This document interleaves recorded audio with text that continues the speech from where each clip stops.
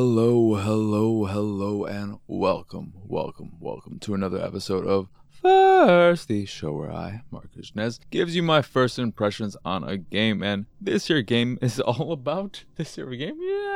This here episode is all about a game, and that game happens to be called 35mm. A game. How many times am I going to say game in these first 30 seconds? But it is a game that you play, and it's a game where you are a dude in post-apocalyptic Russia searching for answers, I guess, and probably shelter and all that good jazz. You got a little buddy with you, and you're thrown into this open world and are just tasked with exploring it and finding answers and whatever, except you will soon realize that it's not an open world. The second you try and traverse and travel and see what there is to find in this space, you'll be immediately met with some on-screen text telling you, I don't think so. You've gone too far. Get back on the pathway and just do as you're told, buddy. And that kills the entire game. I don't really have much to say about it. I've played it for like 45 minutes and grew pretty sick of it almost immediately because of how restricted it is. It throws you into this forested area to start with, and you'll come across houses and stuff like that and sheds. You can check some of them. There's not much to find in them. You can pick up photos, but you can't rotate them or zoom in, which is weird. You can just hold them at a fairly far distance from your eyes, where your eyes would be. And the amount of limitations and restrictions that the game puts on you, and the fact that you really are just following this path, because when you go off the path, you're not going to find anything, or the game is just going to tell you, even though there is no wall there, it'll just tell you that, no, don't go any further. They're not even going to allow you to go any further.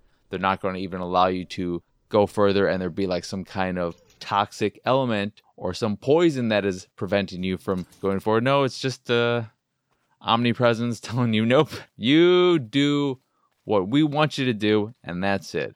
And it makes the whole game feel like a big why.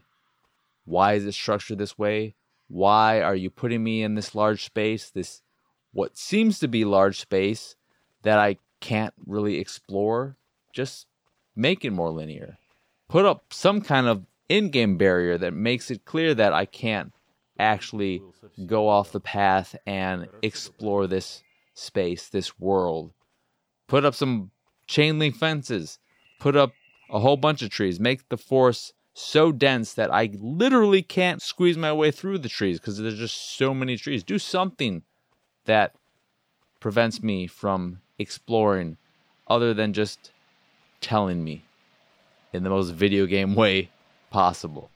It takes me out of the experience. It prevents me from being immersed in this world, in this story. The voice acting, what was there, was pretty all right. I was surprised that it wasn't bad.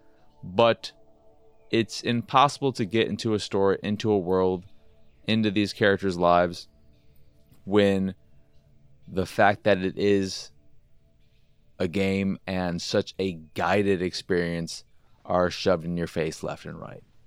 So 35mm is not something I would recommend to anyone, because I think so much of what makes walking simulators and those types of first-person adventure games, or third-person, but usually first-person, I think what makes those games engrossing, given how simple most of them are, is the fact that you are allowed to freely explore these small spaces and discover the story in a way that at least feels organic. Even if it is fairly guided, you're not shut out in such a way where the game is just telling you no. You might go into a building and all but one or two doors are locked and you just can't get into them. And sure, that could potentially take you out, but it doesn't take you out as much as the game blurring the screen and bringing up some text that says, no, you can't do that. When a game is just flat out telling you can't do that, and not even in a gamey in-world way or whatever, like, no. It doesn't work for me. Maybe that won't bother you, but it really bothered me, so. Disappointing.